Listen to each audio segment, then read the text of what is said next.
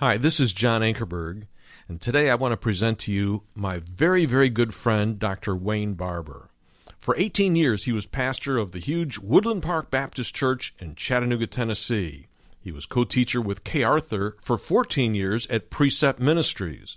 He studied with Dr. Spiro Zodhiates and co-hosted with him the national radio and TV program New Testament Light for 10 years. Wayne has taught the message of living grace, which is Christ in you, the hope of glory, all around the world. He is president, founder, and principal speaker of Living Grace Ministries. And in February of 2011, he returned to Woodland Park Baptist Church in Chattanooga, Tennessee, as senior pastor. Wayne's authored several books. The most recent one is entitled Living Grace, Letting Jesus Be Jesus in You. And he has also co-authored The Following God, series of studies published by AMG. I hope that you'll enjoy listening to Dr. Wayne Barber. Turn with me this morning to 1 Corinthians chapter 12 as we enter into verse 9. Whoa, boy. I hope you have your waders on, not just your hip boots. This is going to get into some areas that are going to be very challenging, to say the least. And we're talking about to each his own, as we're looking now at the list of the gifts that Paul gives here in these verses in chapter 12. To each his own. This is part 2. We started this last week. Someone shared an illustration with me this past week concerning Brother Manley Beasley. Most of you know who he is or was. He's in heaven today. He used to come to our church, speak all the time. He had about 14 terminal illnesses. I think one would counteract the other, and somehow God just kept him alive just to preach. Literally, in the latter days of his life, they had to carry him to the pulpit, and he could hardly breathe. He'd step in the pulpit and preach like a man who was 30 years old and full of health. Incredible, incredible man of God. And a story told about Brother Manley, and I just did a meeting with his son, Bubba, who's now grown up and with children. But Brother Manley told a story years and years ago that traveling as he does, he frequently would call home just to keep in touch, and obviously going through the loneliness on the road that I know very well. He called home, and Bubba, his little boy, answered the phone. And when he heard that it was Manley, his daddy, he says, "Daddy, when are you coming home?" And Manley would tell him.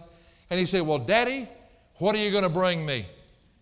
And Manley said he was caught by the fact that Bubba wanted the gift. Now, the giver was on the phone, but Bubba was wanting the gift. "Daddy, what are you going to bring me?" Marthy, Manley's wife, got on the phone and she said, "Honey, I'm just going to be so glad when you get home." The difference in a child and the mother. The child is more interested in what he's going to bring them. The mother is more interested in the one who's coming home. One wants the gift. The other wants the giver. Same thing happened a few weeks ago when we went down to Florida to see my daughter, Stephanie, Eric, my son-in-law, and little Holland, the most precious granddaughter that's ever been born on the face of this earth. First thing Holland wanted to know is, "Poppy," that's me, Poppy. Poppy brings gifts. Poppy, that's me, Nana and Poppy. She said, "Poppy, what did you bring me?" That's all she wanted to know. I mean, she's fine, you're here, good, glad you had a good trip. What did you bring me? Because Poppy does bring gifts. Doesn't matter. No price is even in the mindset when it comes to the granddaughter. But when Stephanie and Eric saw me, and especially Stephanie, she just hugged us and said, "I'm so glad to see you." Babies want the gift, but people that have matured want the giver. Now, there's nothing wrong with how little Holland acted, nor Bubba when he was little, because they were just babies, and babies act like babies. But you see, when they grow up and still act like babies, that becomes the problem. And as we shift gears from that illustration to the church of Corinth, you know exactly where I'm going. The Corinthian believers were still babies, according to chapter 3, verses 1 through 4. After all the teaching through the years, the best taught church in the New Testament, Paul had been their preacher. Apollos had been their preacher. They had had the great teaching. They understood, but they were still babies. This immaturity had led to all kinds of divisions and had caused a distorted overemphasis on spiritual gifts, particularly those manifestations of people who said they were influenced by the Holy Spirit. The very use of the word manifestations in verse 7 tells us that the Corinthian baby believers were caught up in this type of thing. The word phanerosis is the word for manifestations in verse 7. And it's used for making something visible, something that is made manifest so others can see it. You see, babies have to see it, and they live in the sight and in the sensual world. Paul is trying to bring them back to reality, to where their focus won't be on those manifestations any longer, but upon Christ. If your focus is upon Christ, those manifestations will take their place, and they will be as God would order them. But when your focus is on the gift and the manifestation of these gifts, then you become distorted in the way that you live. When the giver is the focus, he will use the manifestations of the gifts that he gives, the ministries and the effects. He will use them to unite the body, not to divide it.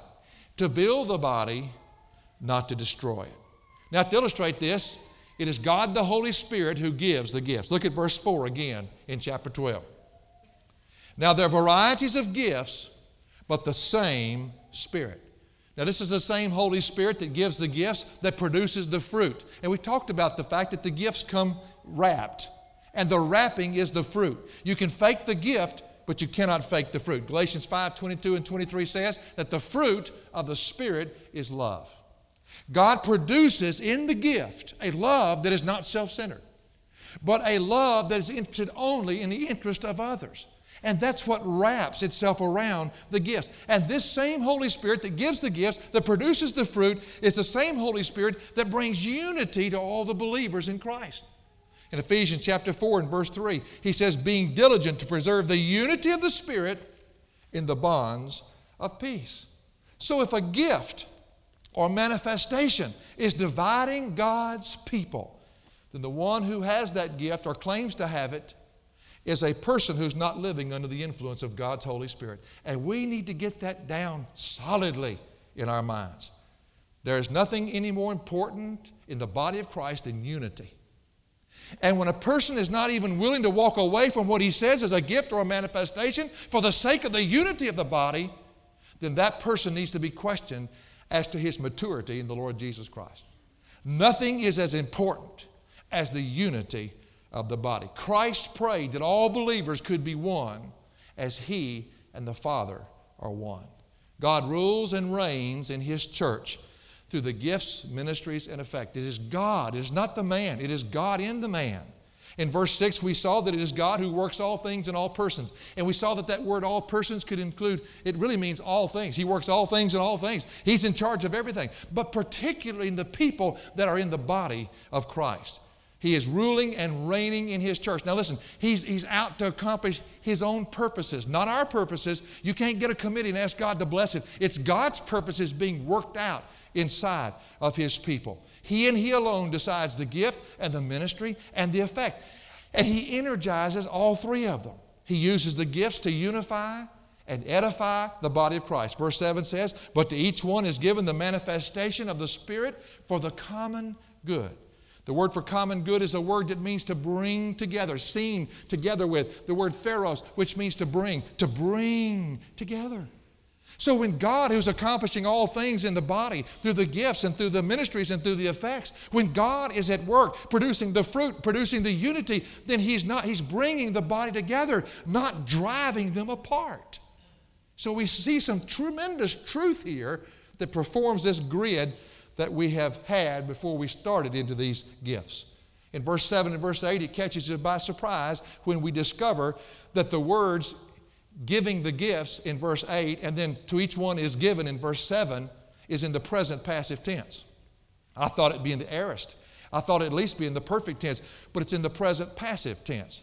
Not only is the one who gave gifts, but he's the one who's constantly giving gifts. It's the word in the present passive tense. This puts all the gifts under his prerogative. If you received a gift at salvation, then it's only God who can cause it to be usable. No one can call them up on his own. We saw the first category of the gifts that he gives and is continuing to give in verse 8 is the equipping gifts. Now, in this category of equipping gifts, God has chosen to manifest himself through some in the body with the word of wisdom. For to one is given the word of wisdom through the Spirit. Now, the fact that the word logos is used for word indicates to me that that's a speaking gift. This gift of Scripture is taking Scripture and teaching people how to bring it down and practically apply it in their everyday life. Everybody needs wisdom, and God gives it liberally. And there are those who are gifted to speak that wisdom to the church according to the Word of God. But in the same category of these speaking gifts, God has also chosen to manifest Himself so that it might be seen in those who also speak, but He's given them the word of knowledge. Another speaking gift. He says, for to one, in verse 8, is given the word of wisdom through the Spirit, and to another the word of knowledge according to the same Spirit. Now, the word of knowledge is not some mystical, God just gave me a word. That's not the word. That would be the word O-I-D-A, either. That's not used there. It's the word that is used for acquired knowledge, knowledge that has to be studied, things that you learn either from experience or from putting the nose to the grind, and then coming up with something on the end. Now remember, this is for the benefit of the body, not just for the individual who discovered it.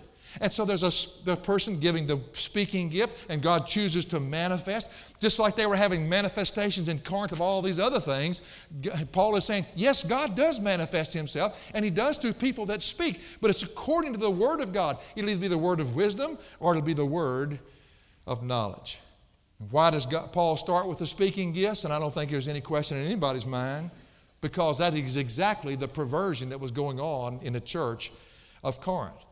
And he says, God manifests speaking gifts through some in the body, but those gifts take the word and not only clarify it, but they apply it. It'll always be within the bounds of the word of God. And that was different from what was going on in the Corinthian church. And he's trying to show a difference of what's happening there and what God chooses to do to manifest these gifts in those He chooses to give them to. Now, by the present passive tense, used in verse 7 and 8, we have to conclude something. God not only has given at spiritual birth certain things, and whatever gift He's given, He alone can energize it along the way, only to the degree we're willing to surrender to Him. No man can be proud of his gifts. He has to be grateful to the giver, because only the giver can make them work, and only to accomplish the purposes the giver chooses that they must accomplish. But the second thing we must conclude is that since they are being given, God also can give gifts at other times in a Christian's life. They can come in a moment, they can come in an instant, and then be taken away, because it is God who is giving the gifts. Paul addressed the equipping gifts. Now he's about to address a category of a totally different kind. Now I'll tell you what, it took a lot of understanding on the Corinthians' part to grasp this, if they did. And it's going to take a lot of understanding on our part to grasp it, indeed, if we can. I have never believed, and do not now, and want to go on record as saying this. I do not believe Paul is teaching a full teaching on spiritual gifts in 1 Corinthians 12, 13, and 14. I think what he's doing is trying to counter an error that's going on in the church of Corinth. And what he does is to try to right the confusion that's going on within that church. In 1 Corinthians, he's trying to clear up a ton of misunderstanding about manifestations of the Spirit. He's seeking to show the Corinthian believers that God does manifest Himself, but within the bounds of His Word and within the bounds of His purposes. God chooses to do it, but when He manifests and it is attached to Him or to His Spirit or to His Son, then when it does, it'll have a certain direction, certain boundaries, and it'll be very well defined. In verses 9 and 10, we're now going to enter the category of the extraordinary gifts. We've left the equipping gifts, the word of knowledge, the word of wisdom, takes the word, clarifies it, and applies it. But now we move into the area of the extraordinary gifts. It's introduced in verse 9 by the word to another. And the word another is heteros. Remember I showed you the difference last week? Allos means another of the same kind, or it can mean numerically another, but when both words are used, it clarifies that it's another of the same kind. And then the word heteros is a word that means to another of a totally different kind. And the emphasis is not on the person this gift is given to, the emphasis is on the gift that is given. And we must understand that as we walk through. He shifts gears. He steps into a brand new category. has nothing to do with the category of the equipping gifts. This is totally, in itself, a different category. The second category of gifts, the extraordinary, you look at verse 9. To another, faith by the same Spirit.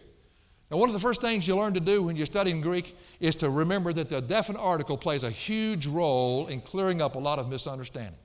If the word had a definite article behind the word faith, it would be talking about the Word of God. It would be talking about the gospel. It would be talking about that which we all as a church hold to, the doctrine that nobody can veer from. But this word does not have the definite article behind it. It's anarthros. It does not have that article. Therefore, instead of identifying something, it qualifies something. You see, when God chooses to give this gift of faith to someone, they would immediately be empowered by the Spirit of God to believe God no matter what it is, even to remove mountains. Over in chapter 13 and verse 2, Paul says, and if I have all faith so as to remove mountains. So it's a boldness and a confidence to take God's word and stand on it and believe it, no matter what the circumstances that come. Now we must notice where Paul has put this gift. He says the word of wisdom, the word of knowledge, and then he puts to one or to another of a different kind, faith. You see, this faith cannot be outside of what the wisdom and the knowledge of the Word of God has grounded. It's not something like presumption. Faith is not presumption. For a person to claim that he has this gift and to step out and say, I just believe God can do it, and I'm going to go do it and ask God to bless it. I was in a conference recently, and I got there and I thought, oh my goodness, they have called the wrong person to speak. They got up and started the music, and I mean, they were having a ball. I love the music. I can get any kind of music. I don't care what it is. I can get into it. But all of a sudden, the guy came up to introduce me, and when he got up to introduce me, he started getting into preaching. He said, and brethren. He started shouting. I thought, uh-oh, we are in for a surprise today. And he said, these people that just sit and soak, get out there and do something, God will bless it. He said, if you hadn't passed out a tract, you better get out there and pass out a tract. And he started shifting gears, telling people that what they need to do is just do something, and God would bless what they do. And I'm next. I've got to speak next. Man, they were saying, yes, sir. You ever heard anybody do that in a service? I mean, they get with it. One old guy got up one time, just mentioned the blood, and the whole place goes nuts. Oh, the blood. Oh, the blood. I'm thinking to myself, where in the world am I? And I walked up to the pulpit, man, they said, go, brother, bless you, brother, preach to us. And I walked up and picked up 1 Corinthians chapter 3, and I said, isn't it amazing how many immature believers you have in churches that teach the Word of God? Whew. Hey, it's kind of fun in a way. I never get asked back, but boy, it sure is fun on that one shot. And I started sharing with them the people that don't live up under the Word of God, that don't ground themselves in the Word of God. What they call faith is nothing more than presumption. And I took them over to Hebrews and showed them they don't even have the discernment to draw a line between this is of God and this is of flesh. Oh, it got quieter and quieter and quieter. What some people call faith is nothing more than stupid presumption. Excuse me, it's exactly the way I feel. I want to step out here, God's going to catch me. Not on your life. He may let you splatter for all you know. And then look down and say, see that guy, he's a fool. He didn't think, he didn't understand that faith comes from hearing from the Word of God. He doesn't put faith first, he puts faith third. After the wisdom of the Word, after the knowledge of the Word. Then he shifts gears into this category, and he says, to one is given the gift of faith. It is a kind of faith comes from hearing from the Word of God, that produces a boldness and a confidence in the person who has it. In Acts chapter 4, verse 13, turn over there. Let's look at this. Acts chapter 4 and verse 13. There's a word translated in the New American Standard as confidence. It truly is a better translation of King James Version. It ought to be boldness. Let me show you what he says here. Acts chapter 4 and verse 13.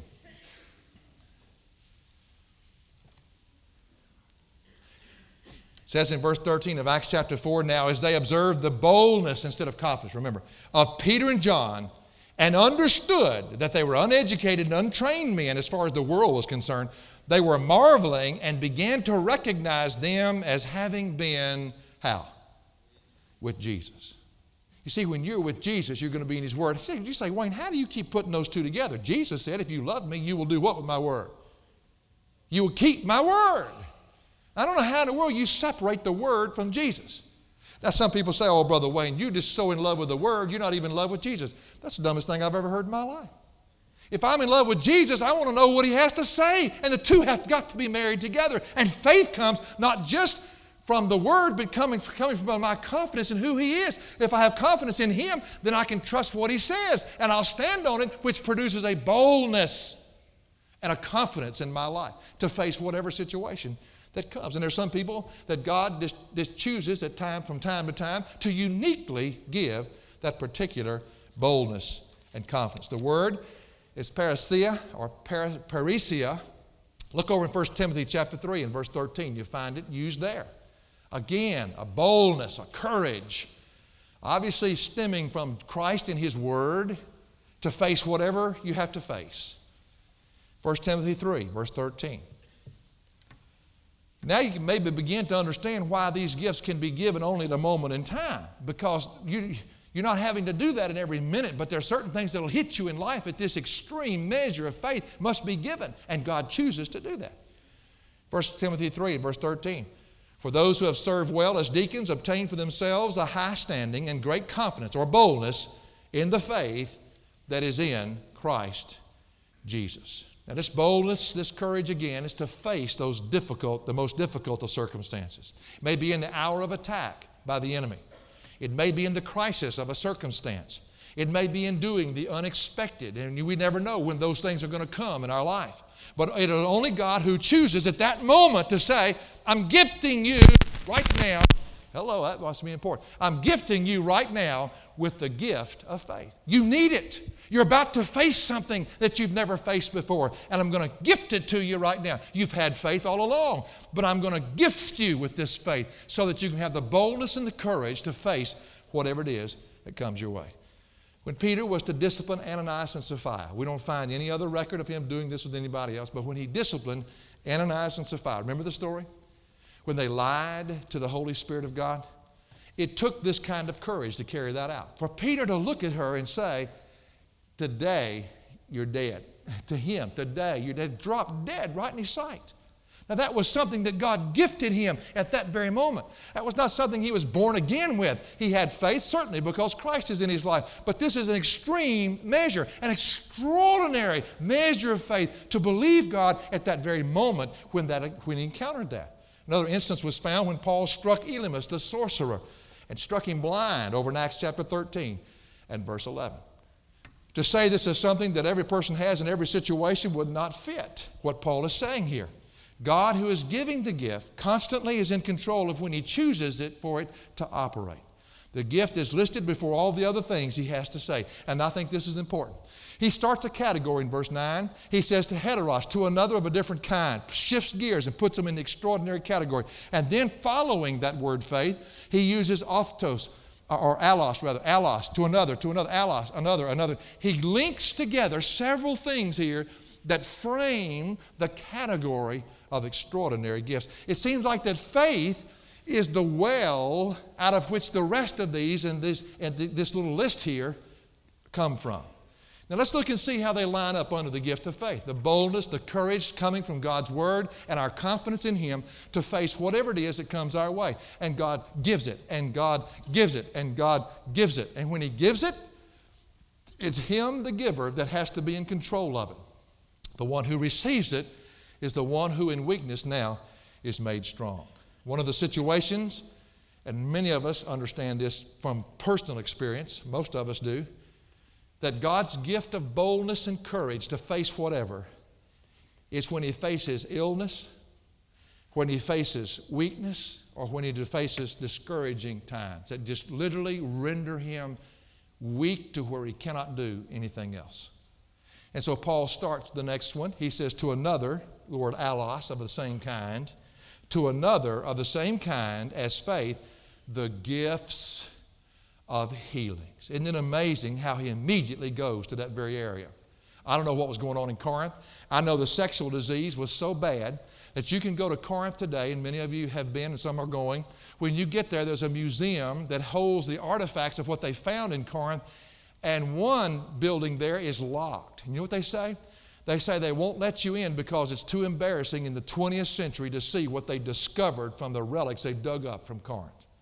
So there was all kinds of disease and illness and everything else in the city of Corinth. I wouldn't be surprised, and I have not thoroughly researched this because I've stayed in the Word, but I wouldn't be surprised if there weren't some types of healings under the name of the Holy Spirit of God. P.N. Kurian told me from India, he said, Wayne, you people in America think that anything that is extraordinary has to be from God. He says, do you realize that I have seen more healings in pagan cults in India than you'll ever see in any healing meeting in the United States of America? You know, we have to be very, very careful as we draw these lines now as we go through. But he puts healings right after he puts faith, which is right after he puts the word of wisdom and the word of knowledge. So it's all tying together. There is no gift of healing, as the word there is in the plural, if you'll notice very carefully. Gifts, plural, of healings, plural. The reason healing is in the plural is because healing is as varied and different as are the gifts themselves and as is the body of Christ. The very mention of plural gifts of healings immediately opens the door for the fact that healings may come in varying degrees and in varying ways. We tend to think of it as someone who's cured miraculously. We hear all the stories. Well, such and such went over here and such laid his hands on him and such was healed. And we hear that and we think that's what he's talking about here. No. But the very fact that it's in the plural opens a door to all kinds of healings. And for certain, God chooses to heal some people in a miraculous way, but in others he does it in just as a miraculous way, but not in the way we think that he would do it. It's amazing how this is so wrongly taught in the 20th century Americanized world. We see it as taught that the gift of healing is a gift that only some in the body have, as if it's a singular gift. They can go to this one and to that one to heal them, and people go to great meetings held in big arenas just so they can be healed. Had a friend of mine call me one day from Mississippi. And let me just say this to you. His name was Floyd. I won't say any more. You're probably kin to him. Floyd called me about 2 o'clock in the morning, and that's why I now have an unlisted number. But he called me at 2 o'clock in the morning, and I barely was awake, and I said, hello. Wayne. What? This is Floyd. Floyd, do you know what time in the morning it is? Wayne, I got to talk to you, and I got to talk to you right now. Well, finally he convinced me to get out of bed, and I went in the other room so I wouldn't keep dying awake. And I said, what in the world's wrong with you? He said, I went over to Birmingham last night to a healing meeting. I said, you did? I said, why in the world did you do that, Floyd? He said, I got a friend of mine who's tried everything. He's been the natural foods route. He's been the herbal route. He's been all the different routes. He's been to every doctor. He's got cancer, and he's going down fast. He said, we just went over as a last-ditch effort. We thought maybe, and he asked me to go with him, so I just went with him. I said, what happened, Frank? Floyd? He said, when I got over there, when I walked in the door, they said, sir, come here. And I walked over and they said, can you be an usher tonight? He said, well, I guess so. with my friend here. I said, all right, we'll take care of you, Fred. We want you to be an usher. He said, Wayne, we took 5 offerings that night. That's not a bad idea, by the way. I think some of these things, if we're going to go one route, let's go the whole route. Let's just count it after we take it up and say, nope, not enough. Let's go again. 5 offerings. He said at the very end of the meeting, they called my friend down there. And he said a man put his hand on his head and it knocked him completely out. He just hit the floor. And he proclaimed my friend was healed of all the diseases that he had. I said, was he? He said, I don't know. I said, well, what happened to you? I said, what's wrong with you? He said, Wayne, they called us down there, the ushers. They said they went to each usher. And I said, what did they say to you? He said, they asked us, are you sick? Or you have any ailment anywhere in your body? I said, what did you say, Floyd? You have to understand, he played football at Ole Miss and probably been beat a long time in his head.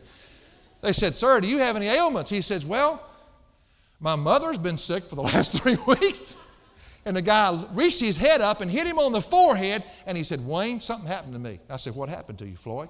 He said, it was like hot lead was poured in my head. It knocked me out cold. He said, when I came to, I was laying on the floor. My friend, who already had gone out, was laying there. He was coming to, and he was grinning from ear to ear. I don't know. He said, I don't know what was going on in him. And he said, Wayne, what in the world happened to me? I said, well, Floyd, I don't know. I ain't got a clue. I don't doubt that it happened, but let's just see if we can. I said, how do you feel right now? He said, I've never been as afraid in all of my life. Well, God didn't give the spirit of fear, so let's move that aside. What else do you feel? He said, I'm as confused as I've ever been before. I said, God is not the author of confusion. And we walked through this thing, and when we concluded, it was not of God. Now, that makes some people mad when you say it. Because what we've done in America is made a circus out of this one little phrase, gifts of healings. And we think somebody has a shingle hanging on their door, has a little gift that they have tattooed on their arm, and they go around healing people. Well, if that's so, will you please go to Memorial Hospital? Will you please go to Erlanger Hospital? Will you walk up and down those halls and heal the people? That's what we think about it. We think when a person has this gift of healing, that he can call it forward whenever he wants to call it forward. He can even plan it by having a meeting and putting on the calendar 8 months later. And people come. And we've already learned, you can't call any gift and tell when it's going to be used. Buddy, you have to be so surrendered to the Holy Spirit of God, you walk in as if you were on holy ground with your shoes off, because God may or may not use that gift to do anything with the people that are there. Now, folks, what we've got to do is start putting our thinking cap on. Think.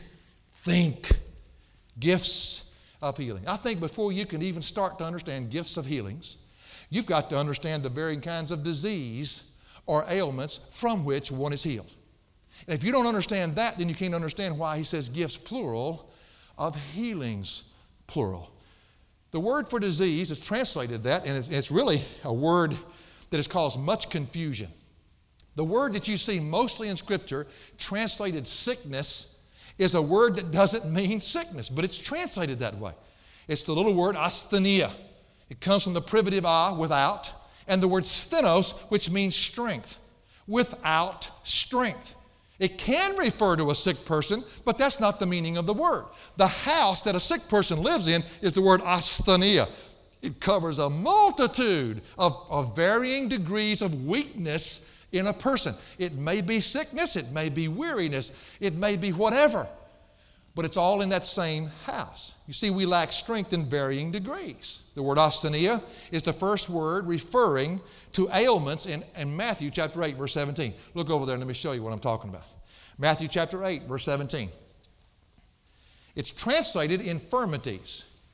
And I want you to see here, verse 17 of Matthew chapter 8.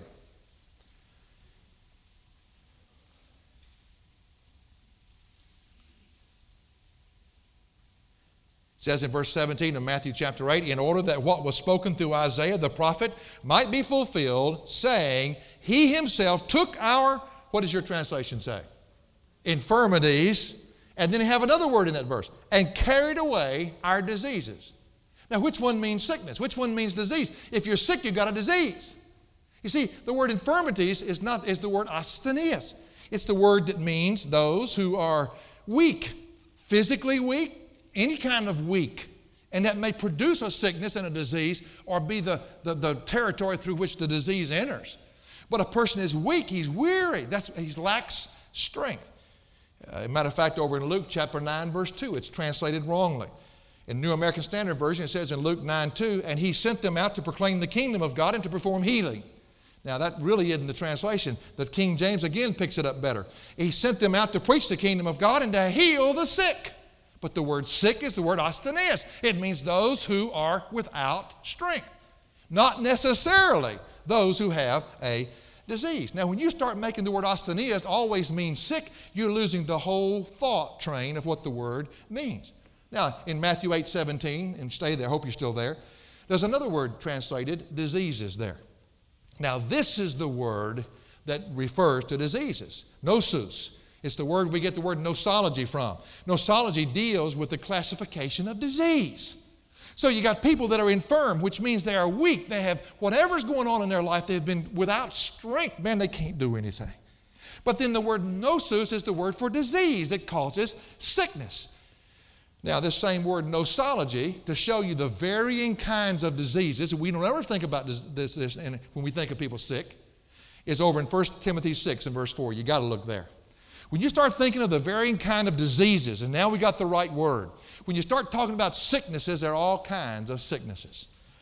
It's used metaphorically over in 1 Corinthians 6:4. In other words, to draw a picture of a different, it's another category where the word is used. 1 Timothy 6 and verse 4. And it's used of a sick mind. We think of sickness as being somebody with cancer. We think of sickness as somebody with the flu. But this is a person with a sick mind, a minister as a matter of fact. And it says in verse 4, he is conceited and understands nothing. But he has a morbid interest in controversial questions and disputes about words, out of which arise envy, strife, abusive language, evil suspicions. Back up here where it says he has a morbid interest in the New American Standard, that's this little word, nosus. In other words, he has a disease. He has a sick mind.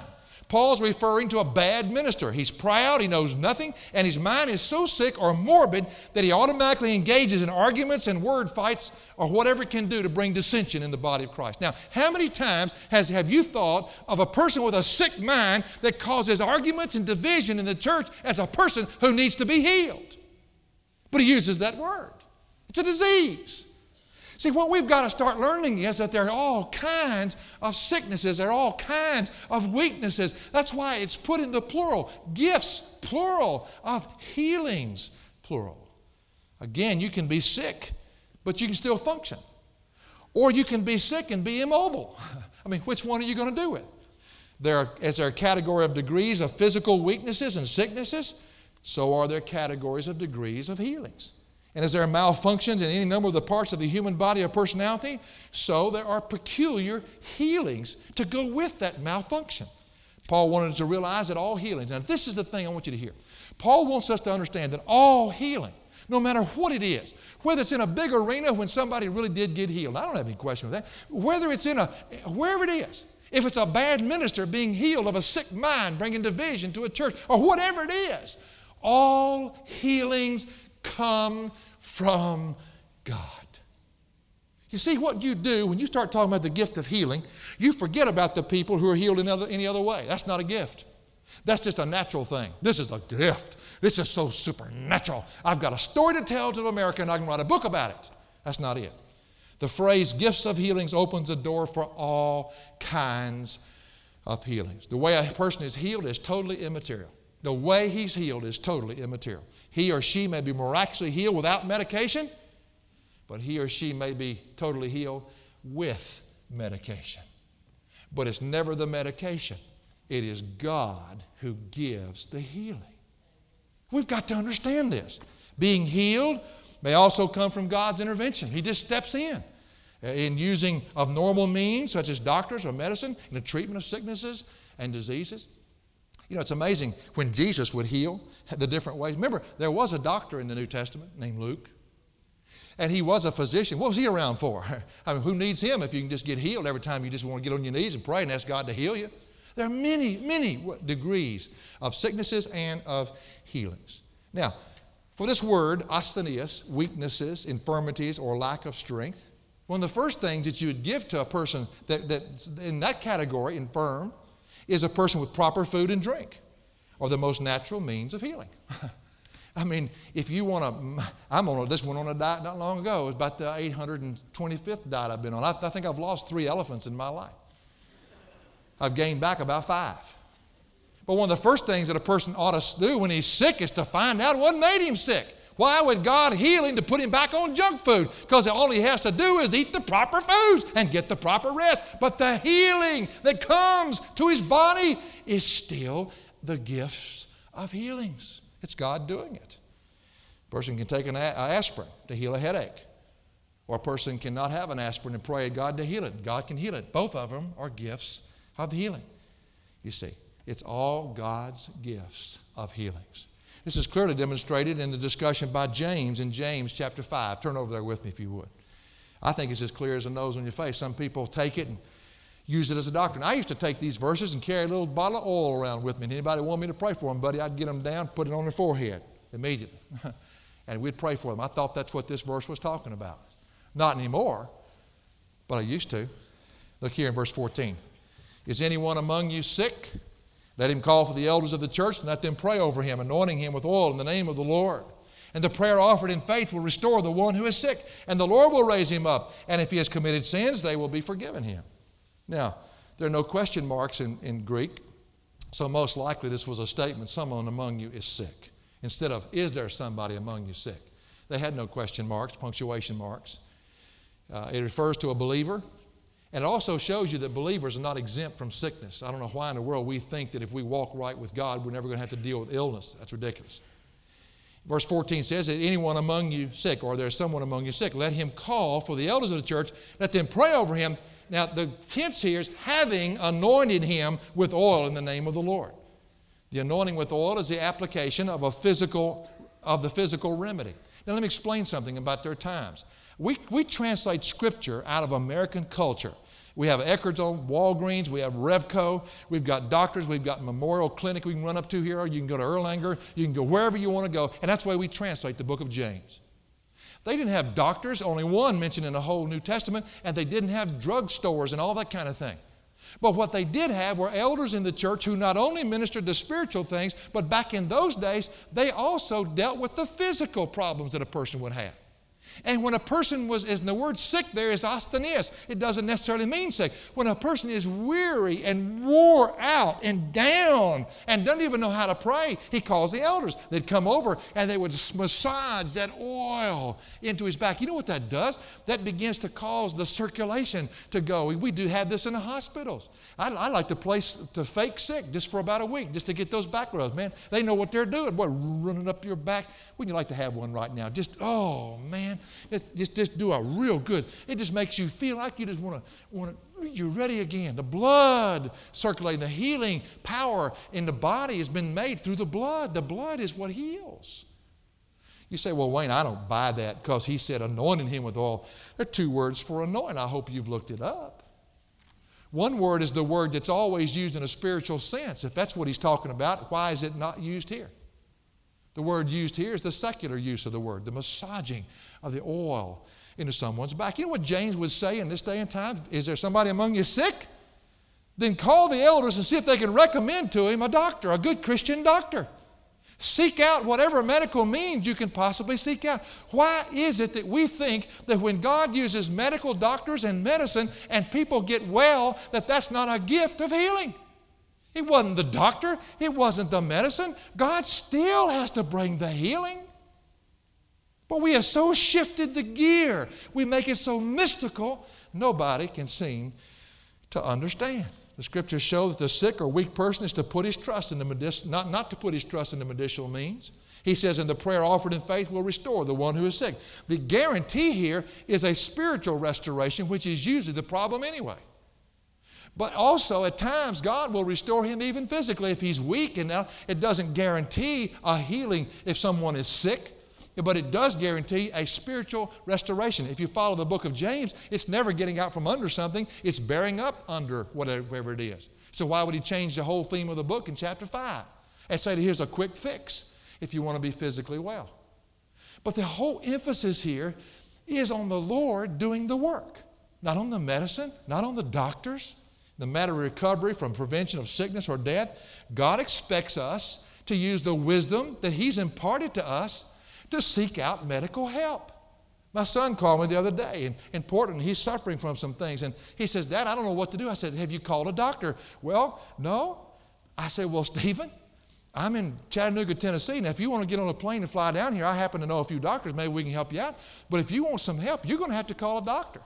Well, Dad, will you pray for me? Yes, I'll pray for you. And I bowed my head and said, God, I pray that you'll put your healing hand on my son, but God, I pray that you'll give him wisdom to find a doctor to care for him. And God, I pray that he'll see your hand in this. He said, Dad, I can't find anybody for 3 weeks. We prayed together. He found somebody in 9 days. I said, it's amazing how God stepped into that situation. That's God. God gives the gifts of healings, plural. You know, the Lord did his part in raising Jairus' daughter. He said, child, arise. Then he turned right around and gave the parents something to do. He said in verse 54, over in Luke 8, he says in verse 54 and 55, he, however, took her by the hand and called, saying, child, arise. And her spirit returned, and she arose immediately. And he gave orders for something to be given to her to eat. Now, parents, you feed her. I'll raise her up. There's a balance of responsibility here. See, whatever lies within our power to do to recover life or health and to sustain it, we must do. And trust God in the process. He's working even as we see a doctor. I just want us to grasp this morning. Or he cares for us in the way we eat. He's working in that. It is still His gifts of healings. The Lord has not given us certain medications that lead to healing. He's given us gifts of healings. When a person's healed, he ought to fall on his face before God and say, God, thank you for bringing healing back to my body. You can't put healing into a shingle and hang it on your door and say you have the gift of healing. God gives them when He chooses to give them. And He's the one giving the gifts. Not only does He give certain gifts when you get saved, He's consistently giving gifts when He chooses to give them. And He might choose to do it one way this time. He might choose to do it another way the next time. Well, I'll guarantee you one thing. If a person's healed and it's supernatural, it's usually because he couldn't get to medicine. His medicine didn't work. He was not available of any medicine, or whatever. But it wasn't a matter of just saying, I'm going to skip the doctor and just go to God. That's not the way it works. God has given us gifts of healings. God is the one who is constantly giving the gifts, plural, of healings. This comes in a multiple way. Look over in Acts chapter 3 and verse 1.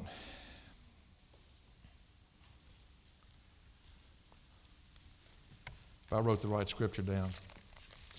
I love it when I don't. Let me see if I did. Ha ha ha. Thank you, Lord. Another gift of healing. I got the right scripture. I've told you that story about one time. I wrote 4 times. I wrote the wrong scriptures down. And I apologized 3 different times. And finally, on the 4th one, I wasn't going to apologize. So I read it with unction, like it really meant something. Had nothing to do with what I was saying at all. And I saw people write that down and say, whoo, that's deep. That's deep. Didn't have a thing to do with anything. I just didn't want to embarrass myself by apologizing again. Verse 1. Now Peter and John were going up to the temple in the 9th hour, the hour of prayer. And a certain man who had been lame from his mother's womb was being carried along, whom they used to sit down every day at the gate of the temple, which is called Beautiful, in order to beg alms of those who were entering the temple. And when he saw Peter and John about to go into the temple, he began asking to receive alms. And Peter, along with John, fixed his gaze upon him and said, look at us. And he began to give them his attention, expecting to receive something from them. But Peter said, I do not possess silver or gold, and what I have, I give it to you. In the name of Jesus Christ the Nazarene, walk. And seizing him by the right hand, he raised him up, and immediately his feet and his ankles were strengthened, and with a leap he stood upright and began to walk. And he entered the temple with them, walking and leaping and praising God. Now that's exciting. That's extraordinary. But it was at that given moment. You think that you find a ministry of healing now that comes from Peter and John? And how many times did Peter and John walk by that guy until that one day God said, you say this to him. And they did, and the man rose and walked. You see, that kind of healing does take place and can take place, but that's not your norm. Look at Timothy, 1 Timothy chapter 5, verse 23. Timothy has a stomach ailment. You think you have stomach ailments over here? You go over there in that land, you're going to have stomach ailments. And he has a stomach ailment. The water, was putrid over there. That's why they drank wine so much. And it says in 1 Timothy chapter 5 and verse 23, he says, no longer drink water exclusively. You're drinking too much water. He says, but use a little wine for the sake of your stomach and your frequent ailments. Wait a minute, Paul. You were healed when you were bitten by the poisonous snake. You've raised up other people. You one time took your handkerchiefs and it was passed out and people were healed. Why didn't you just say, Timothy, I declare you healed of your stomach ailment? Because God doesn't work the same way all the time. There are varying degrees of sicknesses. There are varying degrees of healings. God has so gifted the human body, it's healing itself right as you and I are right here in this auditorium right now. We don't even think of that as a miracle and a gift from God. Boy, the body's a miracle. There are in the human body 600 muscles, 1,000 miles of blood vessels, 350 arteries important enough to name. The skin spread out would cover 16 square feet. It has 1,500,000 sweat glands, which, spread out on one surface, would occupy 10,000 square feet and cover 5 city lots, 20 by 100 feet. The lungs are composed of 700 million cells, all of which we use in breathing, equal to a flat surface of 2,000 feet, which would cover a city lot. In 70 years, the heart beats 2,500,000,000 times and lifts 500,000 tons of blood. The nervous system controlled by the brain has 3 and 0 to the 12th power, whatever that is, nerve cells. 9,200,000,000 of which are in the cortex of the brain alone. In the blood are 30 million white corpuscles. And what do you think they do? And 180 trillion red ones. It is easy to believe why he numbers the hairs on our heads. They only number about 250,000. And we say, oh, that gift of healing. God has so many gifts of healings, folks, it would take us another hour to walk through it. Now, have we covered the subject? No.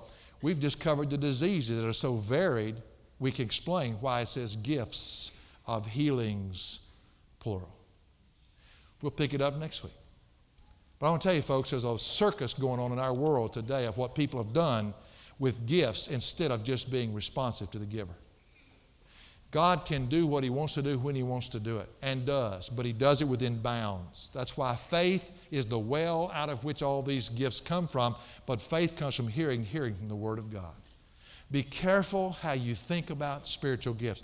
I do not believe, and I want to make sure I say it again, that Paul is teaching a complete teaching on spiritual gifts. He's dealing with the problem at Corinth, which are the manifestations that people are having, and then attaching them to the Holy Spirit. And Paul is saying, yes, God does manifest Himself, but in these ways, this is how God manifests Himself.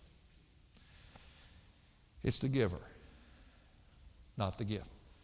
When Stephen was growing up, he used to mow the grass for a price. It's amazing to me. I'd come home and that grass would be cut and weeded, and I'm thinking, man, did Dinah do this? Later on, Dinah had to do it. I got her a lawnmower with headlights so she could do it after dark. But Stephen would do it. And I'd say, Stephen, did you do that? Yes, sir, boy. He'd just beam. I said, man, I am so grateful for you. Doing that, I'm thinking. I turned to walk away and said, Dad, yeah, I thought maybe because I did it, you might give me a $20 advance on the allowance or a little addition here. And I started noticing people that do what they do because of the gift. When he got a little older, grew up, I came home one day and he had cut the grass, and I said, Stephen. And I started reaching in my pocket. He says, no. Dad, I just did what I did because I love you. And the emphasis shifted from the gift back to the giver. Grow up. Quit dividing the church over gifts. Get attached to the giver and let the giver do what He wants to do. And then you can walk in light of what He is all about. For additional resources, log on to jashow.org. That's jashow.org.